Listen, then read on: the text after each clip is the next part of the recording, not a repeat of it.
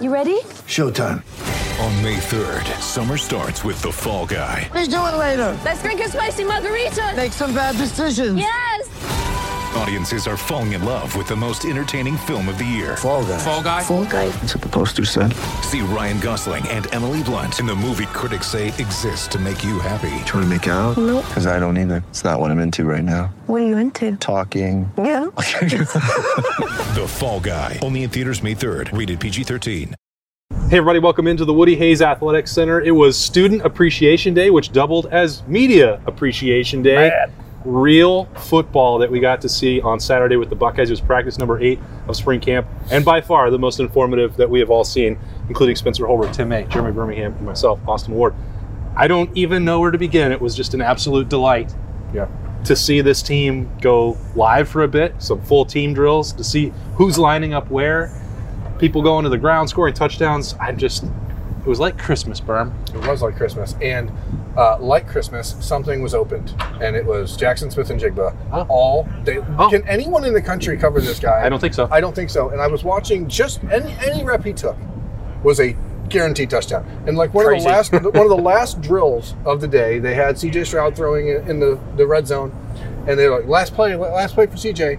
And I was standing there next to Jair Brown and J.K. Johnson, the freshman defensive backs, and they go, this is coming to the corner. Yeah.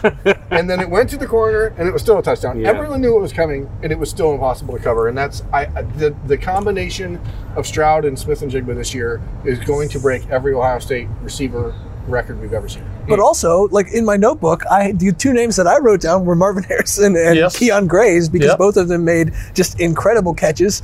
Well, let me also say that Emeka Egbuka made the best catch of the day. Absolutely. With a one-handed deep ball grab over the shoulder. So wide receivers are good. Go ahead, Spencer. Also good defensive ends, defensive tackles. I thought we were staying on one theme there for a second. I'm just going to rattle through who just stood out, because the wide receivers and the defensive line were the two stories of the day for me. Like, the receivers obviously speak for themselves. You can just see it in the recruiting rankings and the way they throw the ball. The defensive line, though, is a unit that hasn't been up to par the last 2 years. It really just hasn't been where it needs to be.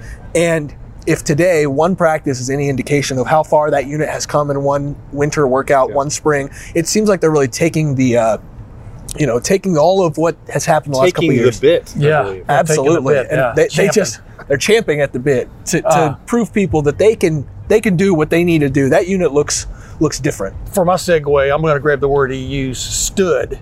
And I watched Mitchell Melton stand up, or stood. He stood up a lot on that defense. Maybe they haven't totally put that Jack package in now. It used to be the Leo, now it's called the Jack until they get it right, and it'll be the Leo, king of the savannah, by the way, not the jungle. Watching him play a little bit, watching them run a little bit of that defense was interesting to me. But going back to the wide receivers, I mean, all of those guys y'all just named stood out, and mainly because you knew, like I called a couple of those plays like you're talking about, Jeremy. This is going to Marvin Harrison Jr. in the corner, and it did. I thought he got his foot down, by the way, on a very controversial call there in the corner. It looked like a touchdown to me. But my goodness, C.J. Stroud still has great targets to throw to. I talked to Paris Campbell, former Ohio State receiver of repute, now with the Indianapolis Colts. Bottom line, after the practice, and he was just marveling at Marvin and all these other guys, and just how the depth just continues to bubble up. Yeah, I mean, I don't think it was a surprise to see them, playing so well. But the secondary didn't get picked apart all day, and it would have helped if they'd been at full strength probably. Josh Proctor got to be playing a little bit in 7-on-7, and I talked to him afterwards about how excited he was.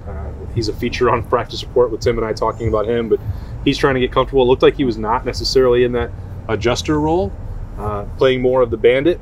We'll see if that's a long-term thing or just working him back in. I don't know. It's interesting how they're going to move those pieces around, but Court Williams also wasn't taking part in the full team period, so some of that was mixing things around. Cameron Brown limited for that as well, not out there. So you saw Jordan Hancock step up and get some reps.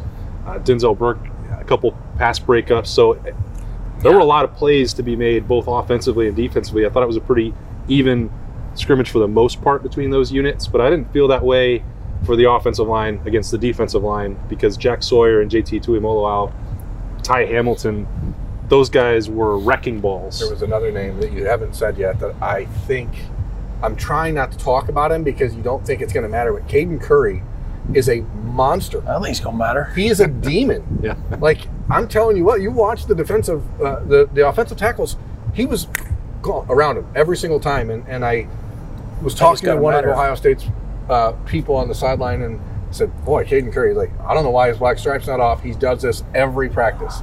And I asked Caden after, I'm like, so do these guys hate you yet? He's like, they're not used to guys going inside, but I just take a step and then I go and I buy. So this is a defensive line that has a lot to prove, but it's also an offensive line. We talked a lot about it on Thursday, but there is some growing pains, and there is an area that this team struggled with last year, and that's the speed rush, and they're going to have to get better at that. Yeah, I was trying to determine as I watched whether it was more impressive what the defensive line was doing or a concern for the offensive line, and I tend to think it was just a bunch of really high-level defensive linemen, and it was one day, and we saw 9 periods, 10 periods of live work.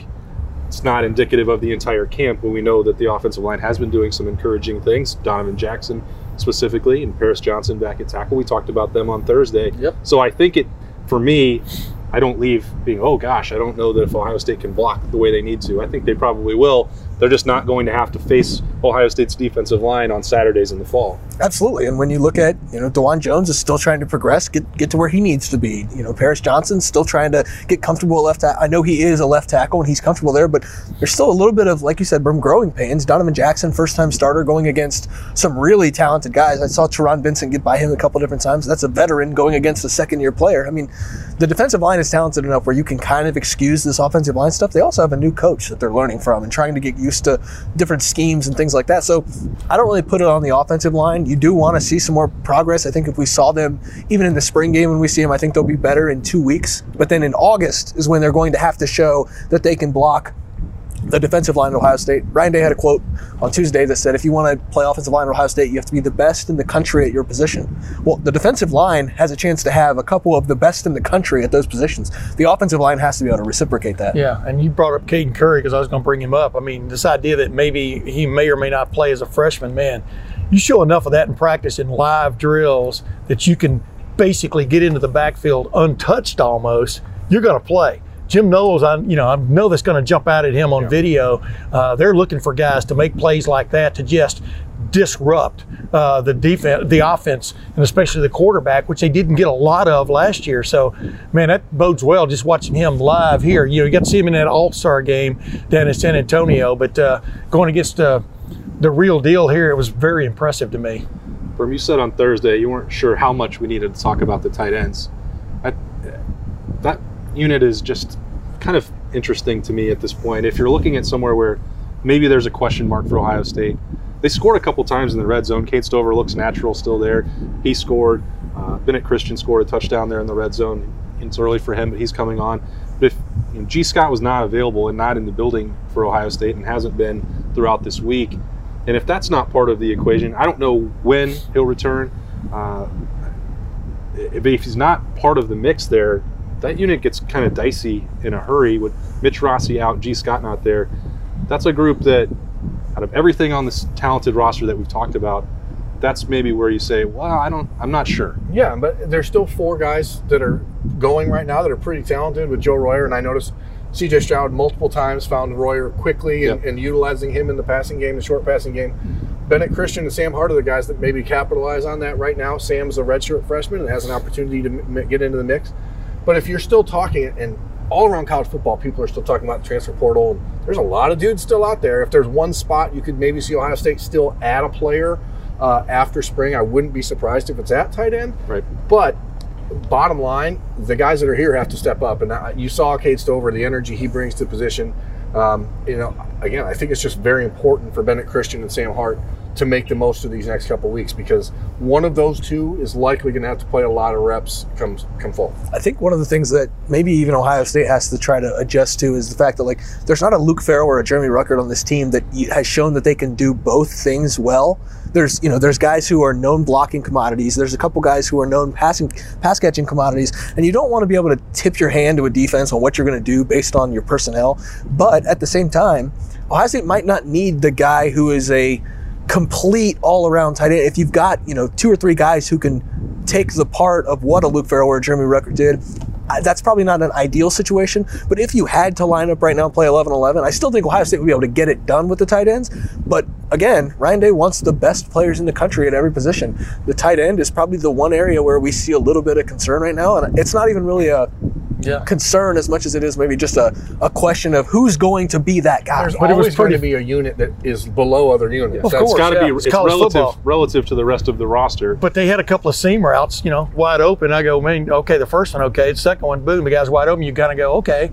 They still have some guys that can perform there, and they're going to, and maybe Jim Knowles' defense will adjust. But I'll tell you what really, as I watched today, what really just stands out in my mind, I like the way C.J. Stroud operated when we got to stand right behind him in those scrimmage situations. The cool and the calm he shows. I know he's wearing a black shirt, can't be hit and stuff, but I'm amazed when I see these top-level quarterbacks deal with what's in front of them and then still find these guys and put the ball on the back shoulder, put the ball where it's supposed to be. That little corner route, like I talked about a while ago to Marvin Harrison, it was perfectly thrown football. I mean, and you got to watch it, almost like watching a major league pitcher warm up in the bullpen, except he doesn't have all this chaos in front of him. That was a real choice moment. Yeah, he's very good. Yeah. I think that's a point worth making, but it wasn't even what he did during practice that impressed me. I mean, he had 2,000 students and anybody else in the building coming to talk to him, get autographs, take pictures, everything. He stayed until every last person. They said, do you need out of here? Do you need it out? Do you need a break? You want to be done? He said, no. I mean, this guy is he was the last player on the field. Heisman Trophy finalist. He's, had to deal with some ups and downs early in the career, and the fan base and the give and take. Everybody that was here and got a chance to see something that we already knew about him, his personality, and how much he wants to give back and return the support. And he wasn't charging for autographs. No, and they're valuable. You can ask. You can get the Leaf Pro Set auto right now, and CJ got paid handsomely for those. Anyway, it reminded me of Arnold Palmer, though, in his prime. I mean, these guys, the guys who really know how to generate a following, understand how important that moment was for those 800 or 2,000 people who stood there and didn't think they were going to get that autograph. And he's done that as well. If you think about after the Pro Day appearance, he did not have to do media and chose to, and stayed out there for 20, 25 minutes to do that. What does it mean? I don't know. If you don't do that, does it mean that you can't be a good quarterback? No, but it shows an understanding and an appreciation for the job that he has that I do think has some value. Being the quarterback at Ohio State is about more than being between these white lines. I mean, it is one of the most well-known people in not just the city of Columbus or on campus, in the state of Ohio. Right. I mean, so you are a dignitary in Ohio, and it does not do you any service to be dismissive and or aloof or hard to reach for people. So to show that understanding is a big leap from where he was even last summer when no one really knew who he was. That sort of transition from going to being the presumptive starter to being a Heisman finalist to being the guy everyone in the country is talking about, and to handle yourself with that sort of calm, and that goes back to Tim's point. He may not be able to get hit in the pocket today like none of the quarterbacks could be, but that didn't stop other quarterbacks from getting rattled. Right. Doesn't stop them from scrambling and having to adjust and leave the pocket. CJ is really in control of the situation right now. Of everything. And if you look around college football, he's one of the two faces of the sport right now. And instead of having that cop that was standing beside him, making sure that nobody was crowding him too much, escort him to the locker room, like you said, he didn't care. There was just kids just kept coming up and wanting to talk to him, wanting his autograph, and he just handled the moment. And it's like on the field, handle the moment. Off the field, handle the moment. It's almost like, what can't this guy do at Ohio State right now? Because you know what the ceiling is. Yeah. We really don't know what the ceiling is because he's so good on the field. But off the field, when we first saw him last year, like you guys said, like there were moments where it was like, oh, I don't, this guy, a lot of people, does he have the leadership qualities? Well, that shows it right there. Like, you want a face of your program, that's the exact guy you want. I told those two Ohio State policemen who were with him, I said, y'all are here guarding Jerry Emick, and the guy had the same haircut as Jerry. But no, the bottom line is, I said, what he's done, we were talking before he got done, I said, what he's done is he's turned those boosters into boosters, and it's really remarkable how far he's come in a year. Wow. And did he appreciate your wordplay? Yeah, they laughed. I appreciate it. It's not the first time I've used it. The first time I used it in front of them. It's always know your audience. Right. But I did that story. I've told y'all before. I did this story a long time ago at the Dispatch comparing Terrell Pryor and Rick Nash. Rick Nash was this multimillionaire, prima donna player for the Columbus Blue Jackets, and Terrell Pryor was the starting quarterback at Ohio State. If they both walked down the street at the same time, who would you recognize? And that's what you deal with. Nobody ever thought Terrell was a prima donna. That's true. But you know where I'm going there, though, like you were talking about. I mean, it's like it is the premier position. Maybe Joe Burrow's giving a little bit of run for its money, and I'm not sure Deshaun Watson will. We'll see how that goes. But you understand, I mean, it's almost a premier sports position in the state of Ohio, high school, college, or pro. There may not be two more recognizable people in Ohio right now. If you name a Cleveland Indian, I'm going to quit. It's probably up there with Lucas Zelarayan. The Guardians. Yeah, the Guardians. Excuse me. I mean, the best player in MLS is just right down the street, guys. Anyway. That's a good point. A lot of names being thrown around, guys. Houses? Right? This has been the Practice Report. It's brought to you by Buyers Off Auto. the tracks. It was a great time. I don't care if they have more to say. We're just going to save it all for next week when the Tim May podcast is back, when Letterman Live is at Roosters on Monday. We'll have a lot more to talk about from a great day in the Woody Hayes Athletic Center. That's Spencer Holbrook, Tim May, Jeremy Birmingham, and I'm Austin Ward. Stay with us for full coverage of the Ohio State Buckeyes at LettermanRow.com.